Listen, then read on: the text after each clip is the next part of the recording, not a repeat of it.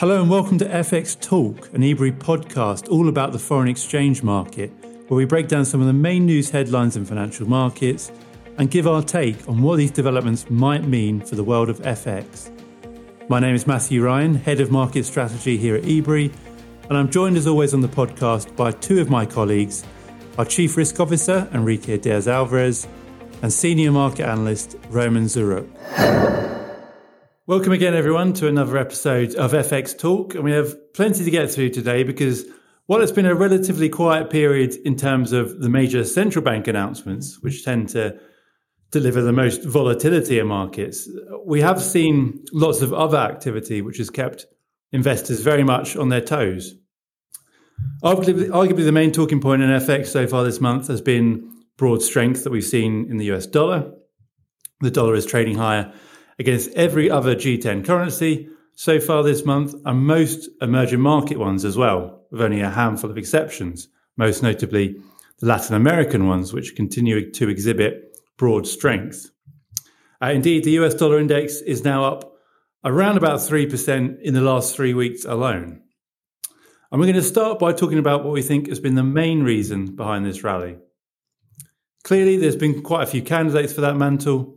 First of all, we've had receding bets in favour of Federal Reserve interest rate cuts. A couple of reasons as to why that's the case. First of all, data out of the US economy has continued to remain quite strong, notably on consumer spending. The labour market is also holding up well. Job creation is high. Initial jobless claims are trending downwards again. On the other hand, FOMC member speeches have been quite hawkish on the whole.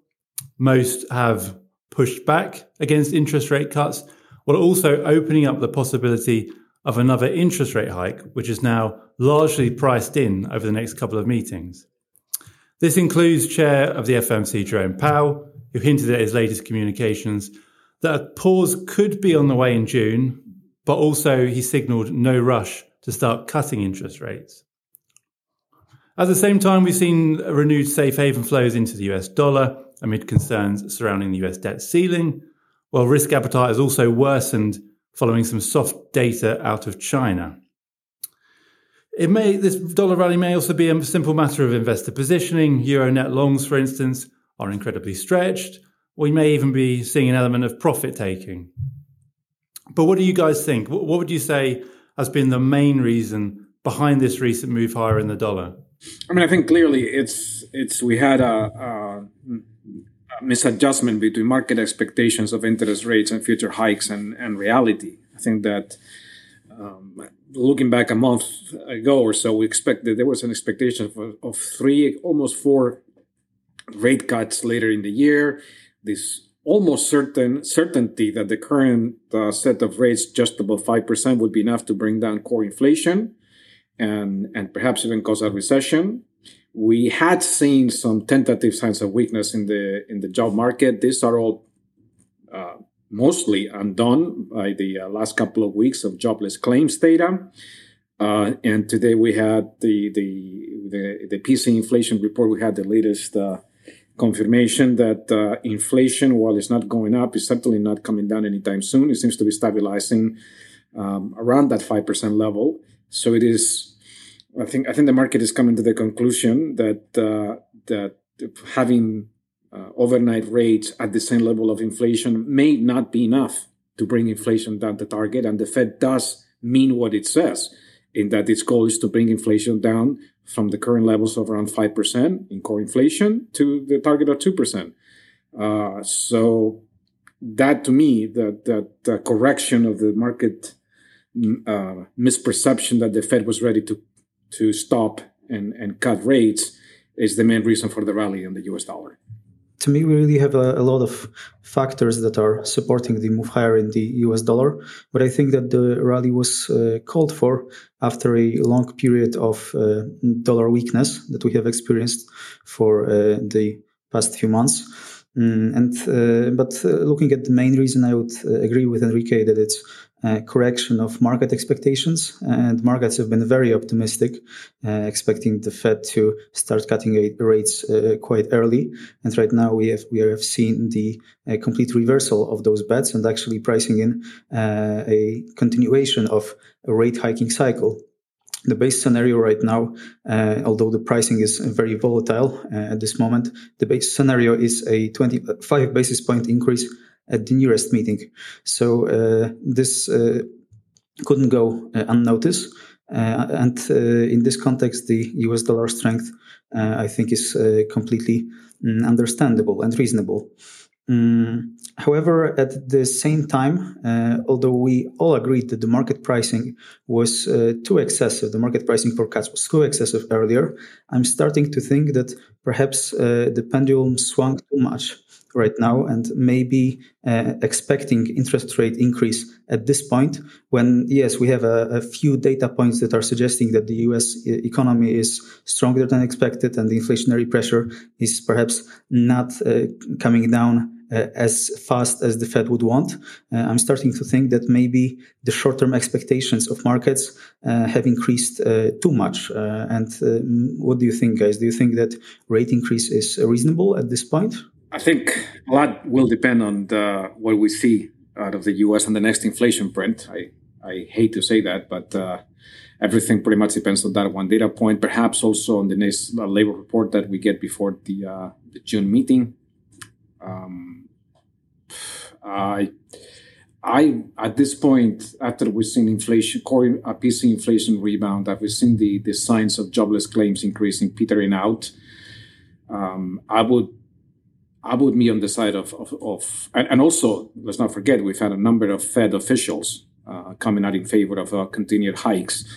I think I would come down on the side of we get another hike before the end of this hiking cycle. Yes, I agree that inflation data will be absolutely key.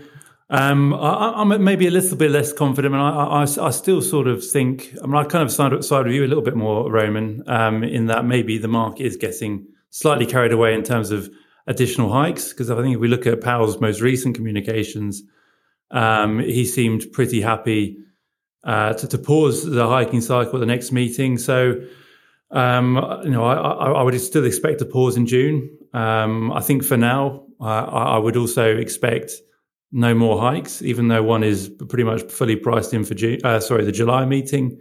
But that could change in the next couple of weeks quite quickly if we do continue to see signs of maybe upside surprises in the next inflation report or the next non-farm payrolls report, for instance.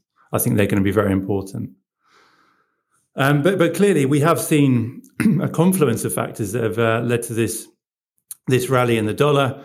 I do agree with you guys. I think that this receding Fed rate cut bets has to be top of the list, because the repricing that we've seen there, as you guys have mentioned, has been pretty dramatic. And we did talk on this very podcast, actually, including on the last episode, that we thought the market was overestimating the possibility of rate cuts. Market seems to be coming around to this view now, of course. And I think, Powell's communications very much pushed through that he didn't necessarily see any rate cuts on the horizon just yet. Clearly, it's a big difference from what the market was pricing in, and hence the US dollar rally. Now, we touched on market concerns surrounding the US debt ceiling, which has also driven safe haven flows into the greenback. Now, at the time of this recording, at least, no agreement has yet been reached in Washington. That may well change by the time that you're listening to this episode. But I did want to touch on what these negotiations have all been about and why this has been so important for markets. So when we say the US debt ceiling, what do we mean? Well, this is the legal limit as to the amount of debt that the US government can accrue. Once the government approaches that debt ceiling, as indeed it did hit in January, it can enact a number of what are known as extraordinary measures in order to delay a default. Or it can either suspend the debt ceiling or increase it, which is what the current negotiations are currently focused on. Now, this is not at all uncommon. We've seen more than 100 modifications to the debt ceiling since the Second World War.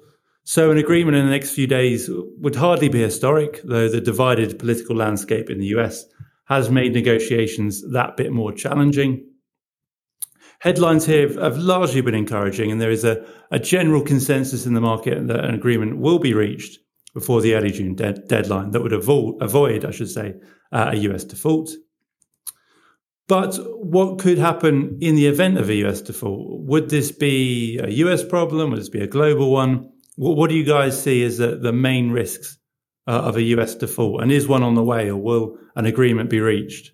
Well, I definitely don't think one's in the way, but even if, the definition of the worst case scenario default to me would be some delays in the payment of some coupons and redemptions in treasury bonds and bills. I still think even that is a low scenario. If it did happen, I think that we would see an immediate sell-off in the stock market, which is exactly what would be needed to focus the minds of both Republicans and Democrats in closing a deal.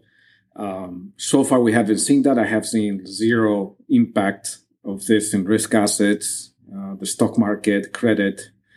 Even the spike in short-term yields is pretty minor.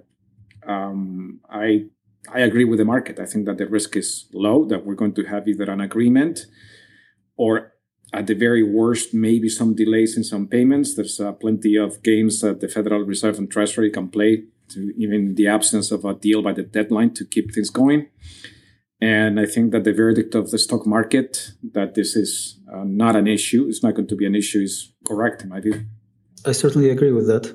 I think the stakes are far too high for both parties not to get to an agreement, because nobody would want to be blamed for people losing jobs, not getting paid, for the stock market crashing.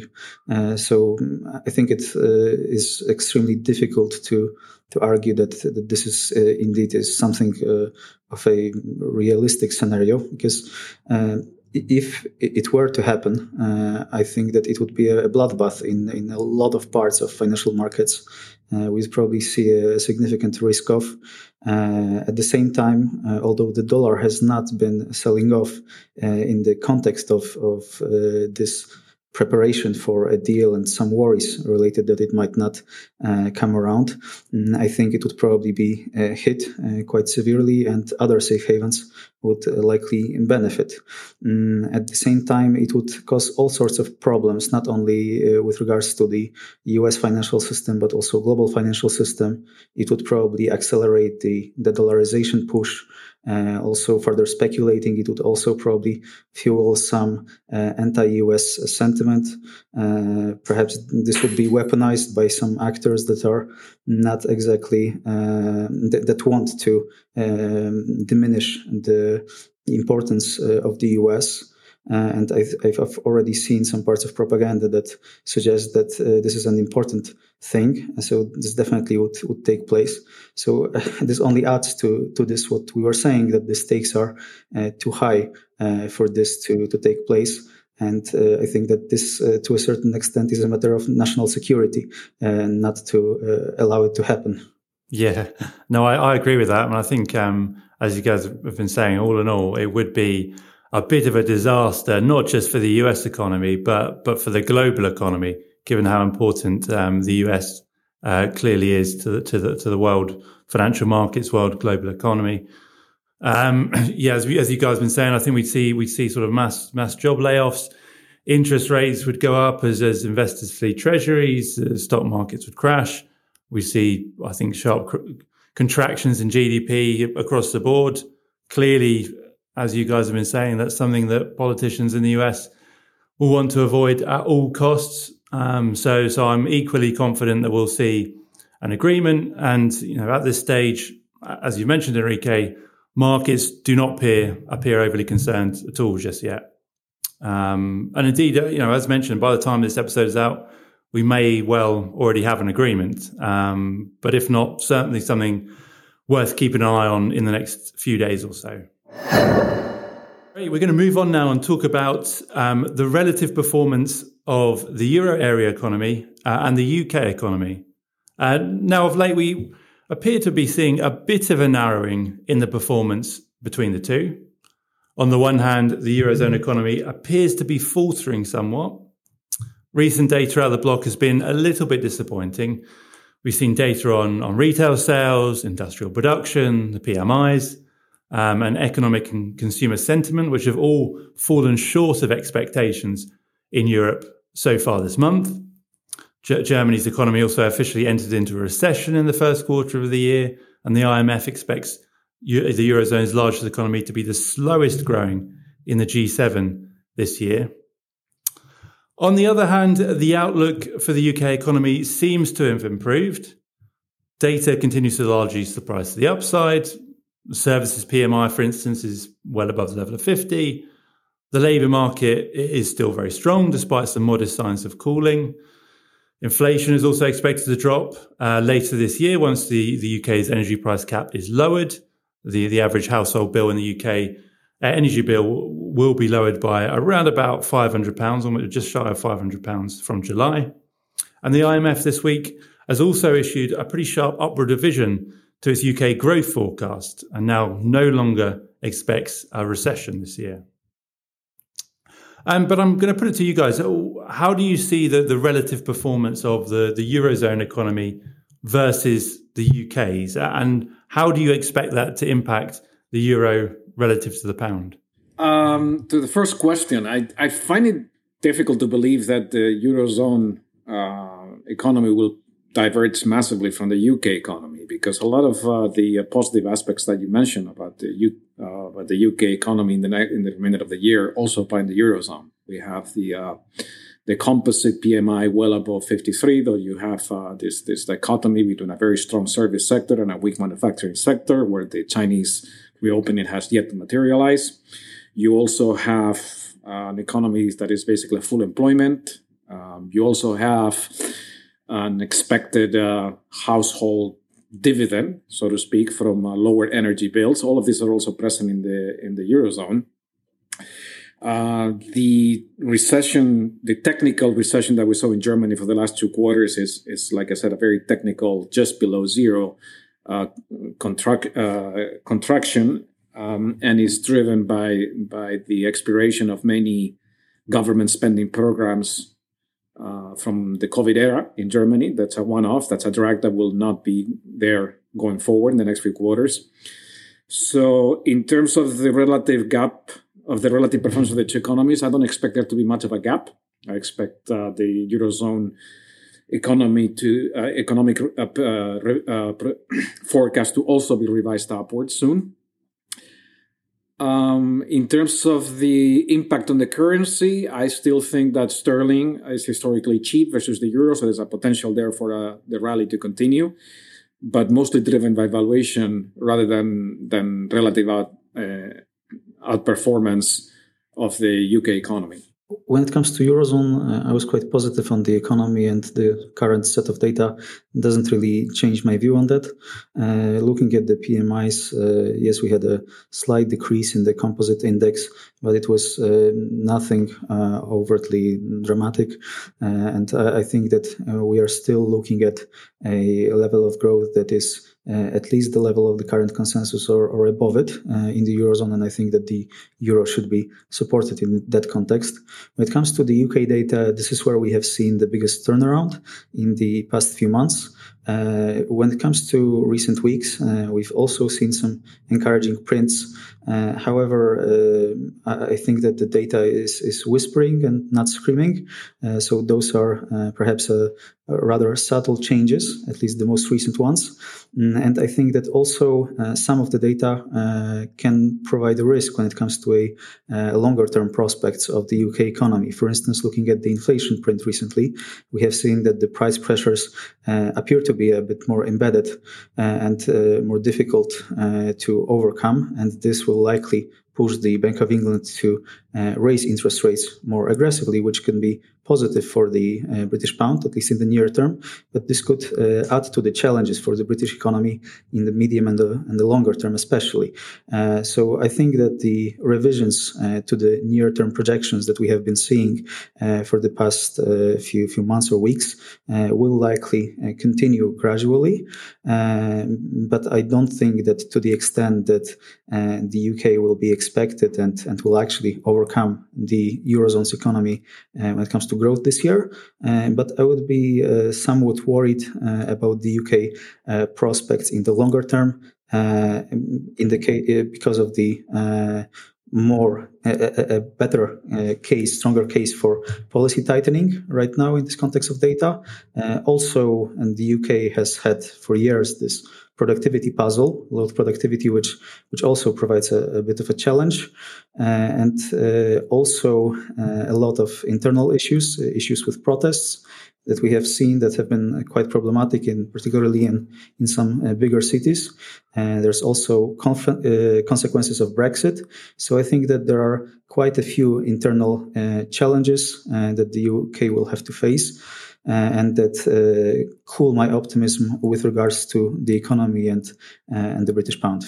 Yeah, so I'm sort of slightly on the other side a little bit. I mean, I've been a little bit concerned with some of the recent data that we've had out of the Eurozone this month, which I don't think is necessarily painted a particularly encouraging picture. And I do think we are seeing a bit of a narrowing in performance between the UK and Euro area. Recent data of Germany in particular, I think is a bit of a worry. Whereas if we look at the UK, I think the data is holding up reasonably well. I think the drop in energy prices, possible return of real earnings growth back into positive territory in the second half of the year could be important, albeit that the similar argument applies for Europe. But overall, I think that this slight narrowing could lead to some support for sterling against the euro in the short term.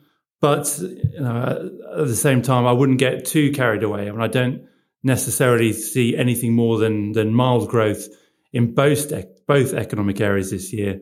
Clearly, downside risks to growth remain.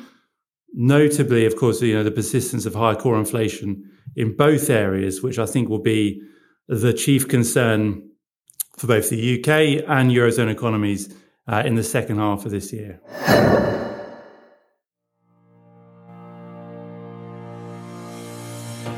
And that's it from us. If you're keen to hear more about our thoughts on the FX market, visit eBrief's website or follow us on social media.